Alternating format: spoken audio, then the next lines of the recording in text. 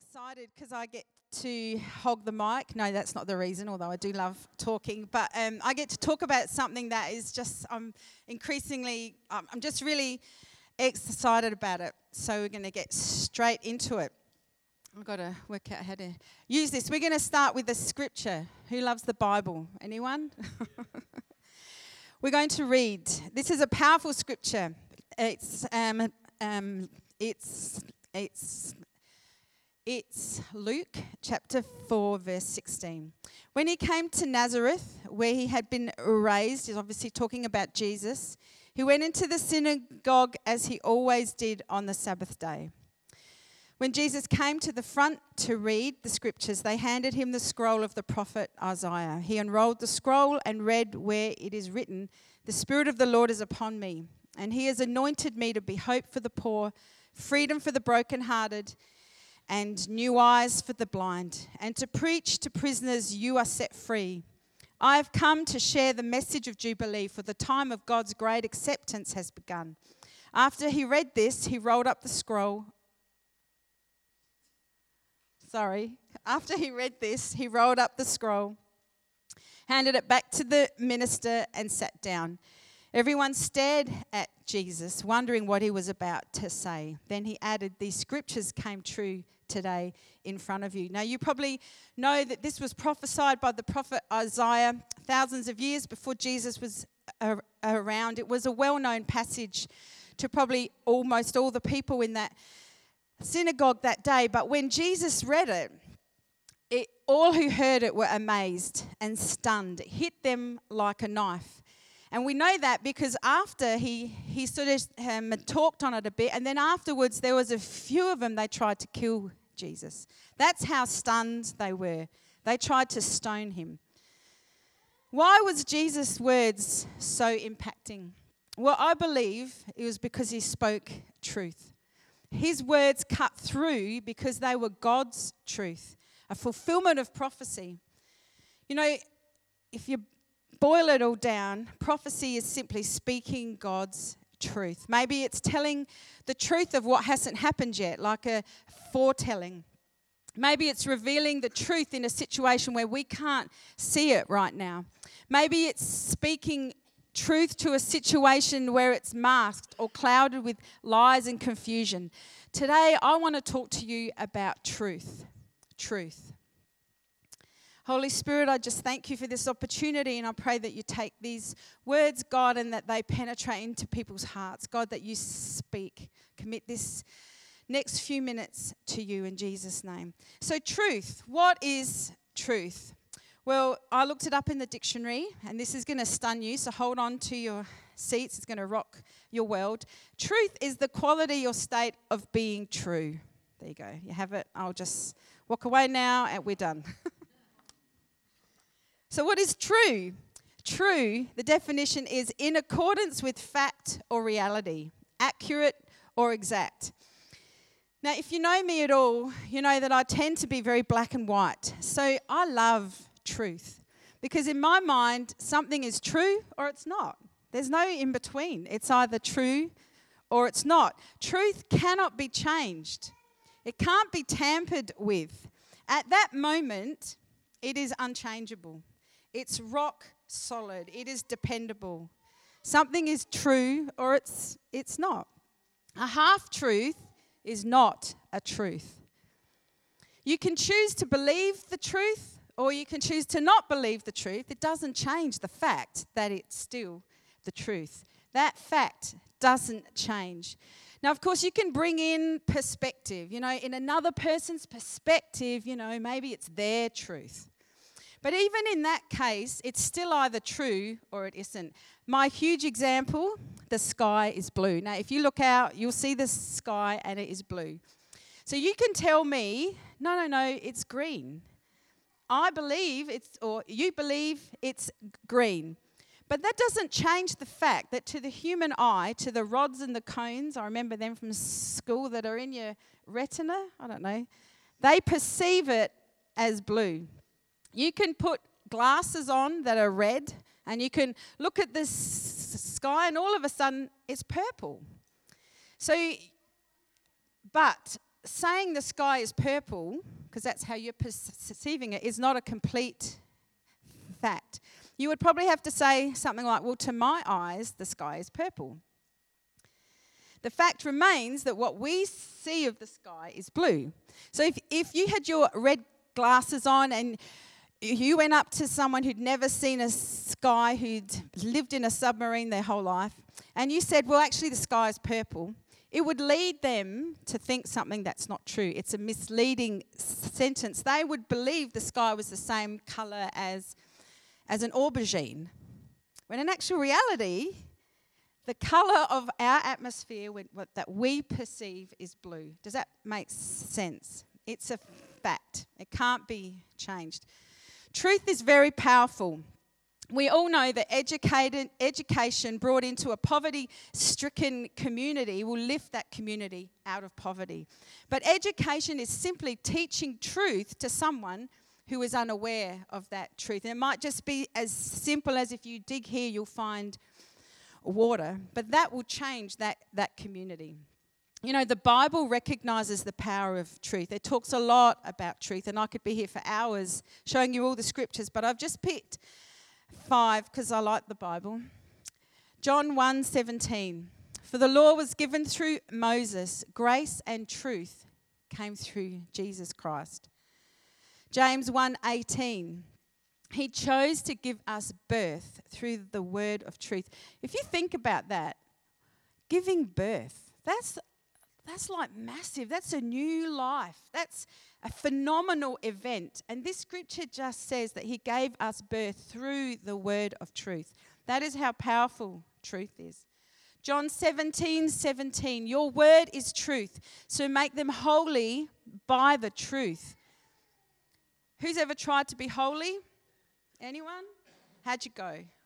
Was it okay? Who's holy? Anyone here? Yep. But God's word, this says, makes us holy. That's pretty powerful. John 14, verse 6. Jesus told him, I am the way, the truth, and the life. No one can come to the Father except through me. And John 8:32. Then you will know the truth, and the truth will set you free. Truth challenges beliefs. Truth challenges mindsets. To the person who's hearing the truth that's being spoken and to the person who is speaking it. When Jesus spoke those prophetic words in that synagogue, it cut through the air like a knife because everyone in that room came face to face with the truth that Jesus had come to fulfill that prophecy. They could either believe it or not. And some chose to believe it, some didn't. I believe when you declare truth you actually believe, something happens. When Jesus said in that synagogue those words, he knew that he was the fulfillment of that prophecy. The Bible recognizes the power of truth. You know, it even places it in our armory against the enemy. And I'm sure most of you are familiar with Ephesians, where it talks about the armor of God. Finally, be strong in the Lord and in his mighty power. Put on the full armor of God so that you can take your stand against the devil's schemes. For our struggle is not against flesh and blood, but against the rulers, against the authorities, against the powers of this dark world, and against the spiritual forces of evil in the heavenly realms. Therefore, put on the full armor of God, so when the day of evil comes, you may be able to stand your ground. And after you have done everything, to stand. Stand firm then, with the belt of truth buckled around your waist, with the breastplate of righteousness in place, and with your feet fitted with the readiness that comes from the gospel of peace. In addition to all this, take up the shield of faith, with which you can extinguish all the flaming arrows of the evil one. Take the helmet of salvation and the sword of the Spirit, which is the word of God. This passage is very, very interesting, and we could do a Bible study on it, and we could probably talk for 6 months or a year about the truths that are contained in here. But I just want to point out a couple. You know, the belt is the belt of truth. Belt of truth. So what do we do with the belt? Anyone, what do you do with a belt? I don't often have to wear one, thankfully. But what do you guys do? What's the purpose of a belt? Hold your pants up. So it's pretty, I know for men, I think Ben and Jack, I don't know about David, but they seem to be obsessed. Where's my belt? They need a belt to hold their pants up. It's pretty basic. But in here, it talks about it girding us. We gird ourselves with truth. So it's a basic thing that wraps around us, and it's truth. We wrap around us. We gird ourselves with integrity, with uprightness. These are all truths. With authenticity. These are all examples of how truth is acted out. With sincerity, with fidelity. That is part of our armor against the enemy. Truth protects us from the enemy. But in this analogy of battle armor, what sits in our belt? The sword. So if I've never ever worn a sword, maybe if it was a few thousand years ago, I might be one of those women that like to get out there and slash and cut. Has anyone worn a sword? I think it goes in a belt. I've watched all the movies and it's in a belt. It's either like this or like this, and they pull it out of their belt. Yes, anyone know what I'm talking about? It's in the belt. Might not be the same belt that holds their pants up, but it's still the belt that goes there. It'd be their sword belt or something. A hilt. No, the hilt is what it's up. Anyway. So in our battle armor, what is the sword? What was that? The word. Whose word? God's word, the word of God. Now, when I read this, I got very excited because the sword of the Spirit, God's word, sits in our belt of truth. We pull it out when we want to fight the enemy. The truth of God, His word, cuts like a sword. You know, often as Christians, and I don't know, it's probably just my perspective, but I sort of feel like we're hunkered down defending ourselves against the evils of the world. The enemy is attacking us, our flesh is deceiving us and leading us into things we shouldn't be doing. Sometimes I just feel like we're like, no, God, come back, please, because it's all too hard. Does anyone else ever feel like that? Thank you, Nonna. But the majority of our battle armor is defensive. All the other aspects of that, it's all defensive. There's a shield, there's a helmet, there's a breastplate. The sword of truth is our only offensive weapon. It is attacking. We use it to attack, and it wields great power. You know, there's an amazing story in the Bible of Jesus using God's word as a sword, and we're going to read it. Luke chapter 4, 1 to 12. And I want to read this, even though you've probably heard it, because it is so powerful.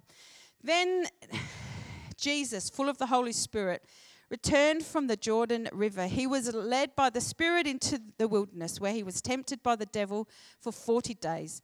Jesus ate nothing all that time and became very hungry. Then the devil said to him, "If you are the Son of God, tell this stone to become a loaf of bread." If it was me, I would have gone, yep. In fact, I probably would have already done it because I'm that bad. But Jesus told him, no. The scriptures say people do not live by bread alone. Then the devil took him up and revealed to him all the kingdoms of the world. In a moment of time, I will give you the glory of these kingdoms and authority over them, the devil said, because they are mine to give to anyone I please. I will give it all to you if you will worship me. Jesus replied, the scriptures say you must worship the Lord your God and serve only him. Then the devil took him to Jerusalem, to the highest point of the temple, and said, if you are the Son of God, jump off. For the scriptures say, he's getting smart, he will order his angels to protect you and guard you, and they will hold you up with their hands, so you won't even hurt your foot on a stone. Jesus responded, the scriptures also say you must not test the Lord your God. The enemy attacked Jesus when he was in a weakened state, physically and emotionally. But Jesus, sinless Jesus, his amazing Jesus did not just defend himself with the shield of faith. He fought back with the sword of the Spirit and slashed the enemy. The enemy used lies and half-truths to try to destroy Jesus and God's plan for the redemption of mankind. Imagine if Jesus had said, oh yeah, okay. Imagine. I don't know what God would have done. Plan B, was there a plan B? But Jesus didn't. He didn't even use his own strength to fight the enemy. He used the sword of the Spirit. And thankfully, the enemy did not succeed. You know, the enemy did the same thing with Adam and Eve. He used lies and half-truths to try to destroy mankind's relationship with God. And he succeeded. In Genesis chapter 3, the serpent was the shrewdest of all the wild animals and the Lord God had made. One day he asked the woman, "Did God really say you must not eat the fruit from any of the trees of the garden?" "Of course we may eat fruit from the trees in the garden," the woman replied. "It's only the fruit from the tree in the middle of the garden that we're not allowed to eat. God said you must not eat it or even touch it. If you do, you will die." "You won't die," the serpent replied to the woman. "God knows that your eyes will be opened as soon as you eat it, and you will be like God, knowing both good and evil." The woman was convinced. She saw that the tree was beautiful and its fruit looked delicious, and she wanted the wisdom it would give her. So she took some of the fruit and ate it. Then she gave some to her husband who was with her, and he ate it too. At that moment, their eyes were opened, and they suddenly felt shame at their nakedness. So they sewed fig leaves together to cover themselves. When Adam and Eve were tempted in the garden, they used their own weapons to fight the lies. Their weapons were their own eyes, what they saw, their own desires, what they wanted, and their own wisdom. Their weapons led them to believe the words of another. It led them into a lie. They chose not to believe the word of their father, and they ate and brought death into the world. When we believe, really believe the word of God, his truth, it becomes a weapon in our hand. Something happens.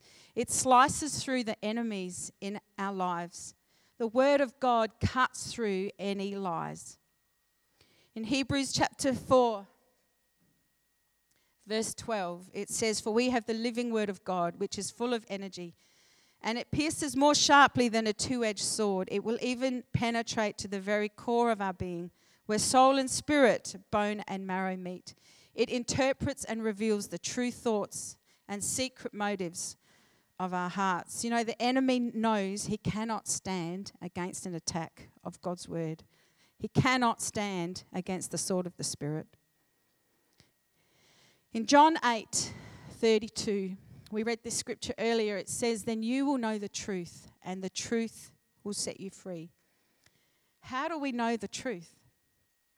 Jesus is not talking. He's not just talking about hearing the truth or acknowledging the truth. He didn't say, "Then you will accept the truth, and the truth will set you free." He didn't say, "And then you will think about the truth and you'll be set free." He didn't even say, "Then you will listen to the truth. You'll hear a sermon about the truth and think it's great and you'll be set free." He didn't say, "And you'll sing songs about the truth and the truth will set you free." He didn't say, "You'll get excited about the truth. You'll agree with the truth. You'll think it's a great idea." He did not say that. He said, "You will know the truth, and the truth will set you free." When you know something, you know it. It becomes part of your thinking, your mindset. It affects how you do life. You base your actions on the fact that you know. I haven't told Jack I'm going to use him as an example, but you know, Jack catches the train to work just about every morning. And in the winter, I'm in bed, still asleep. or I've gone to work. But if I'm in bed, he'll go, "Do you think it's going to rain, Mum?" Or I'll go, let's check the BOM app, the Bureau of Meteorology. That's my almost my favourite app. We'll check that, and we'll check if it's going to rain. And you have a look, and it says 40% chance of rain. So Jack will go out and he'll have a look at the sky, and there's no clouds. And he'll go, "I'm not taking my umbrella," because he's got a big long one. "Oh no, you've got a short." I don't know. He's got a couple. He'll go, "Nah, I'll leave that behind. I don't think it's going to rain. I don't know. It might not. Who knows?" But if I check my BOM app and it says 90% chance, and he looks out there and there's clouds, he'll go, "Oh, it's going to rain. I'm going to take my umbrella." Because he knows it's going to rain, because the BOM has said it's going to rain. And there's clouds in the sky. He knows. So it changes his actions. So that's a really simple illustration, but it's actually, if you think about it, if you know something, you behave differently. Why did Jesus say the truth will set you free? Because he is talking about breaking out of captivity, of smashing walls of imprisonment. And the only way you break out of captivity is to attack the enemy that is holding you prisoner. You know, if you're in a jail and you've got the shield of faith, the helmet of salvation, and the breastplate of righteousness, and the shoes of peace or whatever, it's not going to help you break out, is it? Unless you bash the door with the shield or the helmet, bang your head. You have to be pretty strong. You have to use a sword, so when the guard comes in to give you your dinner, you stick him through. You kill him. You've got to use the sword. Where am I up to? God has given us the sword of the Spirit, which is the word of God, so that He's given you that so that you can break out of things that are holding you captive. He has told us that truth will set us free. He wants us to use the word of God, to change our actions, to break the bonds of the enemy over our lives, just like Jesus did. Satan is still using half-truths and lies to attack. He does the same thing. And the more I thought about this, I've discovered it is rife throughout everything. The way we live, our society does life based on half-lies, half-truths and lies. And we don't recognize it. You know, if I was Eve, I would have eaten that fruit, because I always use, is it better? Is it going to be better? I use my brain. I think about things, and if I think it's the right thing, I'll do it. I find it hard if everything in my being is telling me this is the right thing, but someone said to me, "Don't do that." I tend to go, "Nah, I'm going to do this." So I would have eaten the fruit. You know, the enemy tells us, this is a really good example of that, is that it's all about, life is all about right and wrong, our relationship with God, the way we do life. To be loved and valued by God, we have to live a righteous life. If we do something wrong, God is displeased with us. He gets disappointed and angry at us. You know, all you have to do is chat in the tea room. I love my tea room at work where I'm surrounded by people. Hardly any of them believe in God. You just hear them. And they will say, God is just not happy. He's displeased with you if you do something wrong. And because of our understanding, because of the way we parent, I am not happy if my kids do something wrong. I get cross at them, or I don't give them ice cream. This is not now, obviously, when they were small. It's how I parent. I get frustrated when my kids keep doing the wrong thing over and over again. So we think God is like that. So we spend our energy trying to get it right, trying to be good. And you know, there's nothing wrong with being good. God wants us to do the right thing. But when we fail, the first thing we do is hide it. We feel ashamed. We don't tell friends and family. We don't confess to our wife or our husband. And we don't run to God. As soon as we've done something wrong, our natural thing is to hide it. We don't feel worthy. We know God will be displeased with us. And I guarantee you there are people in this room that even now you're thinking, God is displeased with us every time I do something wrong. We think He wants to punish us, or that bad things will happen to us so God will teach us to be better. If only we could be better, then God will love us more. or be more pleased with us, more proud of us. You know, we know God forgives us, but we somehow feel ashamed for asking for that forgiveness. We feel like, oh no, I've got to go again and go, God, I'm sorry, I've done the wrong thing. And this need to be better, this being ashamed because we've done the wrong thing again, holds us back from running to God and asking for forgiveness. I'm going to give you a revelation tonight, this morning. God is not surprised when you sin. God is not disappointed when you sin. God expects you to sin. God expects you to fail. And that is why he sent Jesus to come and die, because he knew you could not get it right. It is a lie of the enemy, lies that tells you that you're not good enough because you fail. God loves you, end of story, unconditional. When we choose to believe the half lie that God's love is great, but somehow me being better makes a difference to his love. But instead, the Bible tells us that God is yearning to forgive. There's an amazing passage. I love this scripture in Jonah, chapter 4. This is at the end after he'd gone to Nineveh, this evil city, and he's told them they need to repent. And they all repent, massive revival. They all become Christians. Obviously not Christians because this was before.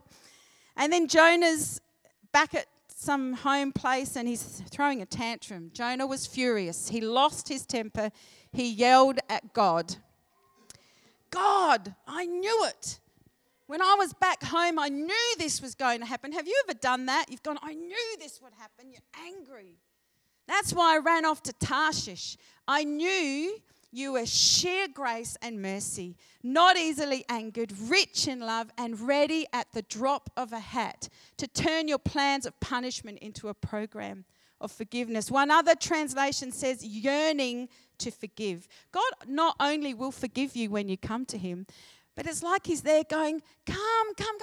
I want to forgive you. He wants to forgive you. But the enemy doesn't want you to live like that. He wants you to think, oh, you've done the wrong thing. You failed. God's not happy. You know, the enemy tells us that beauty or achievement is really important. And to our mind, that seems acceptable. Beauty is certainly more enjoyable to look at than something that is not so beautiful. And achieving great things, making a difference in the world that's obviously a really good thing.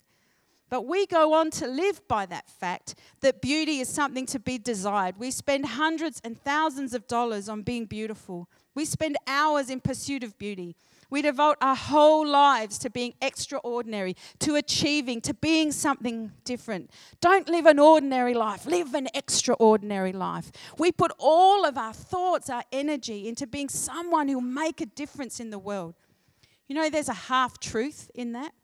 But that becomes a prison. Because when we don't feel beautiful enough, or when we feel like we haven't achieved enough, we feel unworthy, of lesser value, it keeps us a bit more quiet. We don't speak up as much. We stay at home. And you know this, you stay at home. We hold back. We become sensitive and we read into things. We become defensive. We become envious. We develop crippling low self-esteem. We feel like a failure. We're in a prison. You know, the Bible tells me that my value doesn't depend on my beauty or my achievements. I want to read a scripture, and maybe Jack, if you want to come and just play that song. So what do you think? With God on our side like this, how can we lose? If God didn't hesitate to put everything on the line for us, embracing our condition and exposing himself to the worst by sending his own son, is there anything else he wouldn't gladly and freely do for us? And who would dare tangle with God by messing with one of God's chosen? Who would dare even to point a finger? The one who died for us, who was raised to life for us, is in the presence of God at this very moment, sticking up for us? Do you think anyone is going to be able to drive a wedge between us and Christ's love for us? There is no way. Not trouble, not hard times, not hatred, not hunger, not homelessness, not bullying threats, not backstabbing, not even the worst sins listed in Scripture. None of this phases us because Jesus loves us. I'm absolutely convinced that nothing living or dead, angelic, demonic, today or tomorrow, high or low, thinkable or unthinkable, absolutely nothing can get between us and God's love because of the way that Jesus, our Master, has embraced us. The truth of that scripture means it doesn't matter whether you've achieved a lot or whether you just get up in the morning and you do life. It doesn't matter if you're beautiful or if you're not beautiful. Doesn't matter if you're acceptable by the world's standards or you're just really average and you do not know how to put an outfit together and you're overweight and you're not what the world expects. When we know the truth of God's word, we live by that truth. When the enemy tries to tell us a lie, we take the word of God and shove it in his face. What is the lie that you have chosen to believe in your life? God wants you to exchange that lie for his truth, the word of God. You know, there is such a power in knowing God's truth. And I want you to just close your eyes, and I just want to spend a moment. Because so often we go through life and we don't recognize that we've agreed and we've acknowledged to live by a half-truth or a lie. The enemy has been doing this for years and years and years. And I believe God wants to set people free. God wants us as Christians to learn to take his word and to wield it like a sword and to fight the enemy that has kept you in prison.